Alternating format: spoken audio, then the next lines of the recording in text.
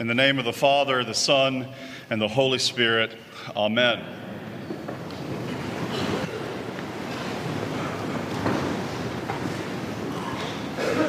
It seems fitting that on this All Saints Sunday, we're forced to wrestle together with Job. It also seems somewhat appropriate that with Job we have to wrangle today on this time when we celebrate our children being baptized in the waters of baptism, being claimed as Jesus' very own. So we together as the body of Christ lay claim again to our baptisms this morning.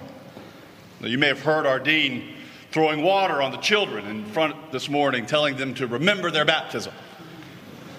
We've been signed, we've been sealed in the death and the resurrection of our Lord Jesus Christ. Our identity, your identity as a human, is at its very core Christian. We're followers of Christ.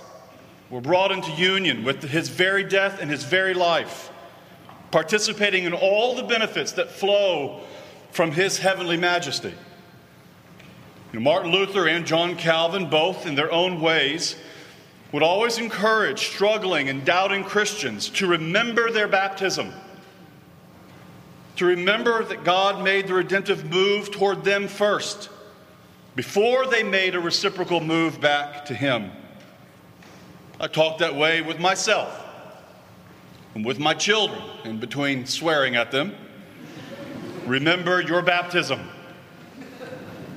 And here's Job, a figure who emerges this morning from the smoke and the haze of an ancient past. It's a world so strange and so different than our world. Yet it seems fully appropriate on this morning to question the book of Job for an answer. For an answer to our pressing question this morning on this All Saints Sunday. What exactly does it mean to be a saint? Job's saint-like status is certainly on display in the first two chapters of his book. He's blameless, he's upright, he's a fearer of God. Job even makes sacrifices for his children just in case they offended God in some way. He's remarkable. He has gravitas as a human being, both in his achievements and in his character. I think we'd be drawn to Job as a man. We'd be drawn to him as a leader. But Job has no idea what's waiting for him around the corner. Well, you know the broad outline of this story, or at least these two chapters. It comes in two scenes.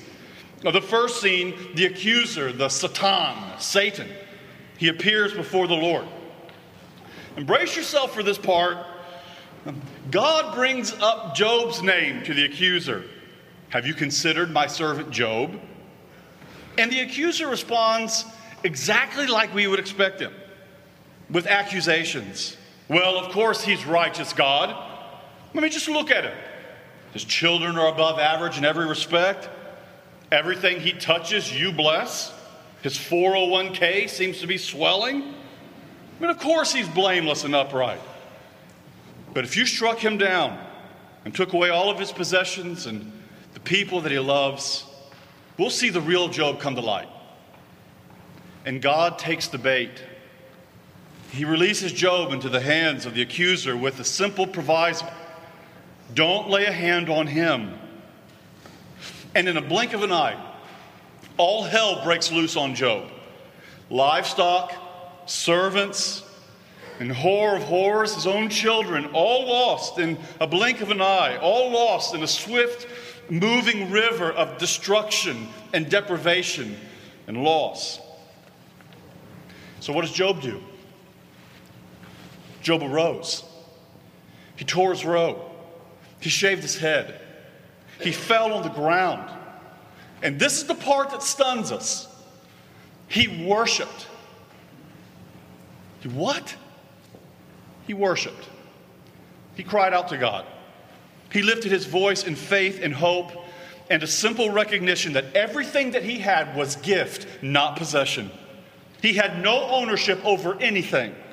Naked I came from my mother's womb. Naked will I return thither. The Lord gives, the Lord takes away. Blessed be the name of the Lord. And the narrator steps back from the story and tells us, and in all this, Job did not sin or charge God with any wrong. End of scene 1. And it's stunning. I mean, what a picture of faithfulness. What a saint Job is. Well, if you think scene 1 was bad, hold on to your hats, because scene 2 is worse. The accuser comes back, and now he raises the ante in this very high-stakes game. Well, he tells God, Job must have some kind of narcissistic personality disorder. Or he must be some sort of megalomaniac. Strike his flesh, and he'll surely deny you. Brace yourself for this. God gives the green light. God says you can strike his flesh, just don't kill him. Well, that might sound good on first hearing, until we hear Job later lamenting the very existence of his life. In other words, there are worse things than just don't kill him. I mentioned this to the Sunrise Sinners on Thursday morning. This reminds me of the old joke about being seasick. You know, the first 30 minutes of being seasick, you're afraid you're going to die. And then the last 30 minutes of being seasick, you're afraid you're not going to die. Because Job's heart and his mind have been afflicted in the first chapter. And now Job's body is being afflicted. He sits by the fire pit. He's covered in boils. He's scraping the boils off with a broken piece of clay off of a broken pot. If you want to know how bad the scene is, when Job's 3 friends first see him at a distance, they remain silent for 7 days because the scene is so remarkable. It's so enormous, the shock. Even Job's wife, his poor wife, battled and bruised as she must have been too, questioned her husband's stubborn faith. Do you still persist in your integrity, Job? Just curse God and die. And here he goes again, faithful and persistent. You speak foolishly, wife, he says. Should we receive good from the hands of the Lord and not calamity? And then the narrator tells us, in all of this, Job did not sin with his lips. Again, we're baffled. He didn't sin with his lips. I mean, these are the easiest kinds of sins that we commit. I'm a professional at sinning with my lips.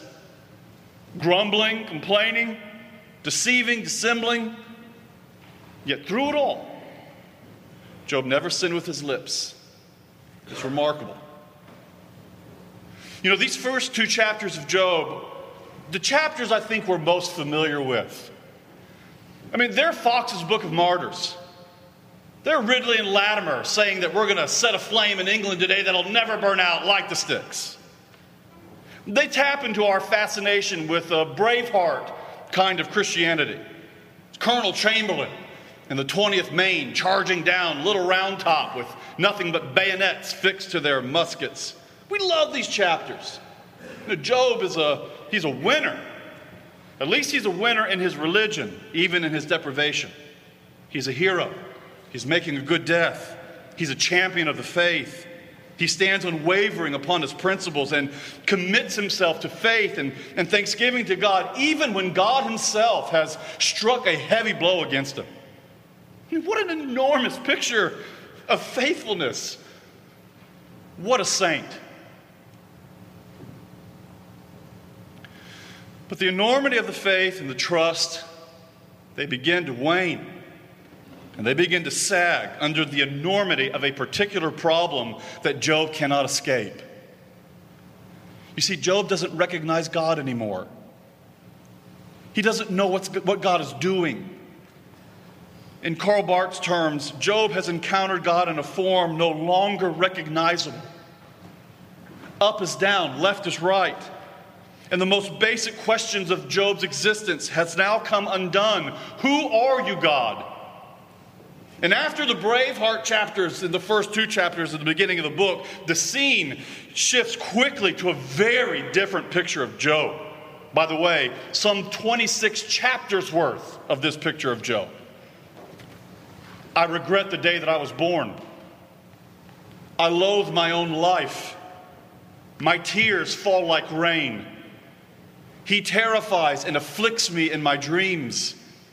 I want my day in court to make my case before God. God has wronged me. God isn't good. Job's suffering is extreme, says Brevard Childs, but it's the suffering of all of God's people. It's as if the weight of the suffering of God's people throughout all time make their appearance and their presence known in Job with force and with fury. There's no punches pulled, no easy answers given, no quick draw from the holster that God works all things together for his good, as if that's a quick fix to the deepest sorrows of our existence. Job is lamenting. He's complaining. He's raising his voice against the injustice of his friends, and he's raising his voice against the perceived injustice of God himself. Then we come to Job 19, where our reading is found for today on this All Saints Sunday. You know how Job 19 begins? Job asks his friend Bildad, "How long are you going to torment me?" And then Job cries in retort to Bildad again, "Know then that God has put me in the wrong," says Job. God has roused his troops and set himself against me.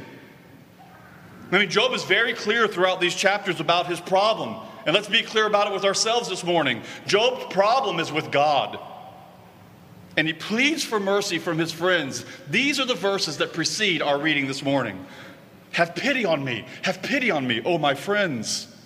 For the hand of God has attacked me. Why do you, like God, pursue me? Never satisfied with my flesh. And then we get to our reading. Job wants his words written down. Get me an iron stylus. Get me some clay tablets so that I can inscribe forever my case and have it written down. I want my complaint against God recorded as a witness. Job wants documented proof so that when he gets his day in court against God, he can pull out the evidence and have a case with no question. All of this vitriol, all of this venom is what leads to the two verses that almost every Christian in the Christian tradition, at least since Handel's Messiah, knows or at least has heard. It's from the chaos and the disorder of Job's soul. It's from the darkness of his deepest suffering, a suffering marked by doubt about God and his goodness. It's from the slough of despond that Job says this: I know that my Redeemer lives, and that he shall stand on the latter day. And though worms destroy this body, yet in my flesh will I see God. It catches us off guard.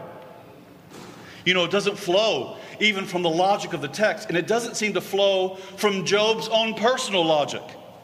It's so jolting to find these texts here that certain critical commentators on this particular text dismiss its basic sense, because Job couldn't be making a statement of confession right here. Yet I remain fully convinced that this statement in Job is exactly what it sounds like off the surface account of its reading. Job is making a confession of his belief. This is Job's pleading for an arbiter. He's pleading for a redeemer, a loyal figure that can put a hand on him and put a hand on God. Someone to stand and to plead his case. His case against whom? His case against God. I need a redeemer. I need a lawyer. I need someone who will stand in for me. And it's not immediately clear in this text who the redeemer is for Job. But the next phrase of this statement forces us to identify this figure as the sovereign God himself. I might lose you here. I'm going to talk about Bible and language. So downshift to the fourth gear for 1 second. All of our texts, and this is fine, but all of our texts say, for at the last he will stand upon the earth. Can I get geeky with you with language a little bit this morning? I don't think this is an adverb. I don't think this is a temporal phrase, at the last time. I think this phrase is a noun. It's a substantive, you Englishy people out there. I think Job is saying not at the last time, but the last one will stand upon the dust. What does he mean, the last one? The last one refers to the lordship and the sovereignty of God himself. The Redeemer, the last one, will stand upon the dust. Why upon the dust? It's that material of our world that witnesses to yours and to my human frailty. Do you remember what the psalmist says? He knows our frame. He knows that we're just dust. The Redeemer, the sovereign one, the last one, stands upon the dust of our human frailty in complete and absolute triumph. And here's Job, clinging to the ground, pounding on the dust, struggling to hold his breath as the waves of life and soul and even God beat down on him.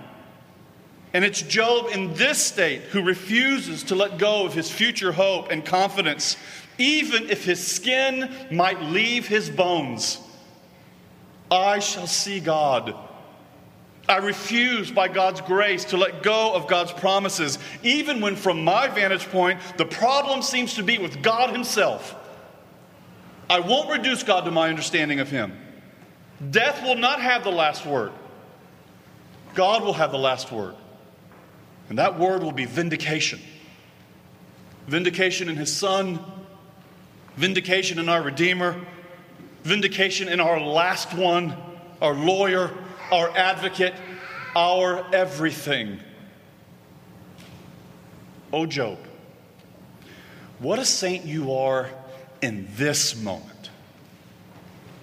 Clinging to the promises of God, stubbornly refusing to let go of future hope, even when the halo of Job from the first 2 chapters seems to have worn off to non-existence. So what makes a saint on this All Saints Sunday? A stubborn and a gracious refusal to let go of the promises of God, even when life and body and soul and God himself don't make sense to us anymore. Or in the words we just confessed a few minutes ago, I believe in the resurrection of the dead and the life of the world to come.